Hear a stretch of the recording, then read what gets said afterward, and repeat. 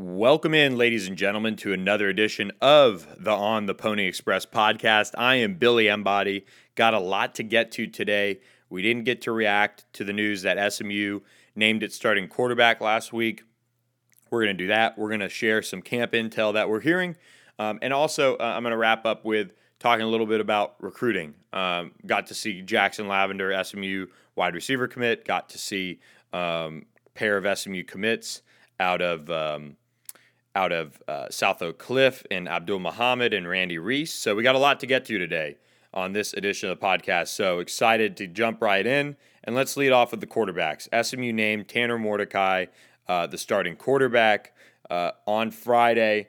And quite honestly, if you've been out to practice, if you've gotten to observe the quarterbacks this fall, it's not really shocking to me. I think just from the get-go, Tanner Mordecai the first week really looked quite honestly, much better than Preston Stone. Preston had a real good couple-day stretch just before Tanner was named the starting quarterback, and I think that kind of shocked me as to why Rhett Lashlee picked that Friday to name his starter, but it made a lot of sense to me. Tanner Mordecai has a ton of skins on the wall.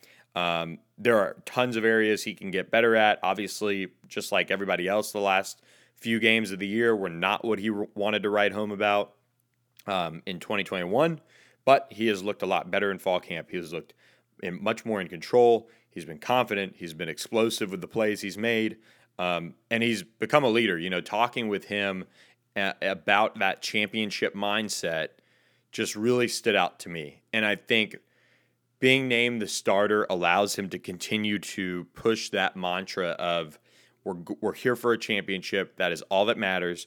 Think about it in everything that you do. Every decision you make should be about winning a championship at SMU. And he started that just after the last season ended. When Rhett Lashlee took over, that was what he started really going in on. So I think he is somebody right now that is poised for a big year. Of course, Rhett Lashlee did name Tanner Mordecai the starting quarterback with the caveat that Preston Stone will play and that he's earned the right to play. And I agree with him. I think Preston Stone looks a lot better. I think the work that he put in this summer, I asked him directly, I said, are you trimmed down? And he said, we just had a good, summer with Coach Griswold and all that stuff. But, it was apparent to me that he had trimmed down. So kind of kudos to him in terms of the work he put in to be in this situation, to be better prepared. In his second full year now on a college campus. So I think for Preston, this probably is a little bit of a downer, but I think when you look at this quarterback duo right now, Tanner Mordecai is going to go to the league after this season unless he completely tanks. And then even then, do you go somewhere else? Do you just try the league anyway? I just think at his age, he's going to go take his talents to the NFL. So he's planning on having a big year, clearly. And then that'll give Preston Stone the full reins, multiple years to go, all those things. And you sit in a pretty good spot. I think he's got the talent to be a very good quarterback at SMU. The quarterback coaches, the offensive coordinator, head coach, they're all high on what Preston brings to the table. So I'm excited to see what he does eventually when he gets his time.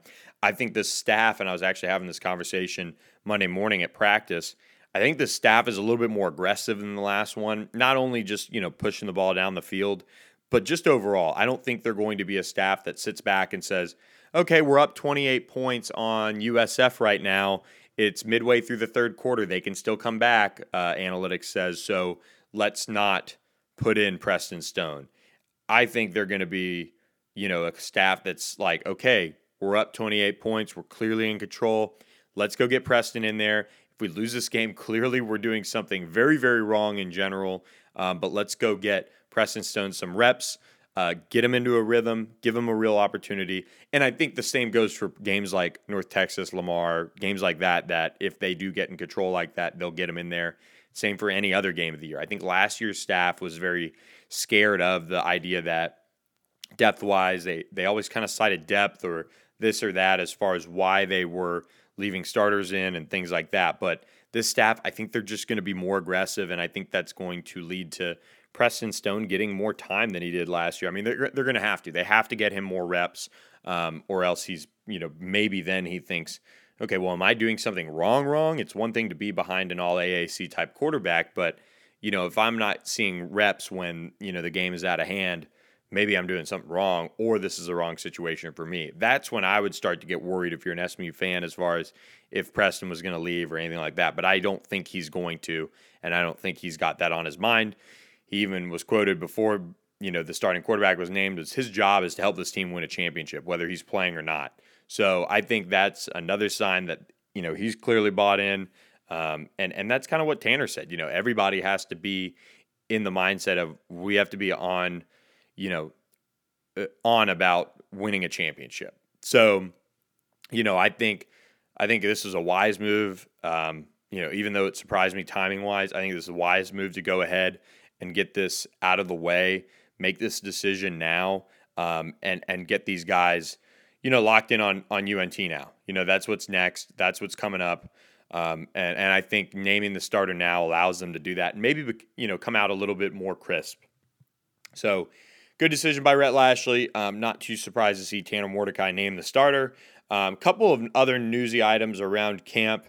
This is a team that I do think obviously still needs to stay healthy, and that's many teams around the country. But you have a team that I think wants to find some consistency on the offensive line. They're just kind of struggling to. They've had Jalen Thomas out, Justin Osborne out, Thalen Robinson out, Marcus Bryant out, and it's all kind of been jumbled around a little bit. But now Jalen Thomas is back, Justin Osborne's back. Now Marcus Bryant is still out, and Thalen Robinson is still out. So they're still looking for some continuity on the offensive line. But I do think that's a group that is going to be one to really watch as far as potentially being maybe a surprise group. I just think once they find those five, it could look a lot better. But a lot of questions until the games come on. So that's still a group that has to come together, has to figure out how to be the best five they can be, before a lot of things happen for this offense. But they're aggressive in practice with their offensive play calling. And another thing to watch now is we've seen the injury bug jump up and bite the receiving corps. Jake Bailey, Bo Corrales. They've been careful with Rashee Rice. That's a group that has to stay healthy. I know they're deep. It's probably the deepest SMU receiving corps I've been around. You've always had a really good, for the last, I think, probably decade and a half, had a really good starting 3 or 4, like really good. But you haven't necessarily had the depth. And I think they have the depth. Like when Jake Bailey's sitting out, you have Roderick Daniels, you have Teddy Knox, you have Moochie Dixon, you have all those guys, Bo Corrales, you have Rashee Rice, who also plays on the outside, you have Austin Upshaw, you have Dylan Goffney, you have all these guys. So the receiving corps still looks the part despite getting hit by the injury bug. Couple of camp injuries here or there. Guys like Terrence Newman have missed here and there. Turner Cox hasn't been out there. But for the most part, they've stayed pretty healthy. Kamar Wheaton got the red jersey off, so he's coming around. He, is now going to be in the mix a little bit more and has gotten more opportunities. I think this team is starting to come together. I do think there are some things they're going to have to show on the field that they've really improved. Offensive line would be one, secondary would be another. But there's a lot to like about this team. I really do think that, and now that the starting quarterback's settled, that's a good thing. So with that, going to move into the recruiting portion of the podcast now. I was out to see Jackson Lavender Monday morning. He really moves around well. He's somebody that I think has those verified testing measurables that we like. He's undersized in a way. He looks a little thicker than when I saw him in the spring. So he's definitely in football shape rather than track shape, I would say. He just looks like he's ready to shoulder a load. I think he's going to do a bunch of different things, play corner, play running back, play wide receiver for Lovejoy. He just looks like somebody that has a chance to catch a lot of footballs at SMU during his career. He's really excited to be headed to SMU. I mean, he is definitely one of the leaders of this class and very excited about heading to SMU. last week I went over to South Oak Cliff, saw Randy Reese, saw Abdul Muhammad, two of the top high school players in the area. I would say Abdul Muhammad, a little bit limited size-wise. He's like 5'9". He kind of reminds me of a shorter, thickly built linebacker, but, might be a little frame limited. So he's a leader on that South Oak Cliff defense, won the defensive MVP in the state title game. I do think he's just a little bit limited as far as what he's going to bring at the next level. We'll kind of see how that goes, but, a really good instinctive player. So I'm interested to see how he pans out. But man, Randy Reese looks the part. I mean, he looks like somebody that it wouldn't shock me if a big school kind of came in and tried to change his mind. But he told me UTSA is the only program trying to change his mind at the moment, but he's pretty locked into SMU, really high on, just overall his relationships there, staying home, playing in front of his family. And we posted that story on theponyexpress.com just over the weekend as well. So check those out, and we'll have more from Jackson as well as Peyton Pierce, 4-star 2024 linebacker who has been on campus a few times. So we've got stories from those guys coming. Got video that I shot of Jackson kind of running around. I might be out at their scrimmage on Thursday because they're playing McKinney, which has Keldrick Luster and also has a bunch of SMU targets just overall on that team in the class of 2024 especially. So looking forward to getting out there and seeing them. And then finally, a little bit of news with SMU's non-conference schedule coming out for the basketball side of things. Rob Lanier and that whole group finalized that schedule. We really haven't found out too much, or we didn't find out too many like new things about that program as far as what they were looking to schedule. We broke a lot of the non-conference schedule over the last month and a half.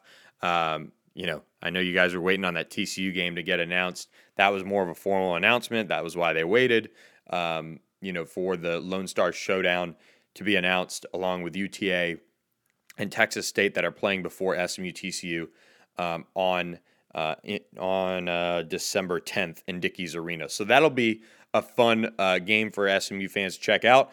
Also going down to College Station on November 30th, which is a really quality non-conference matchup for SMU to have on their agenda.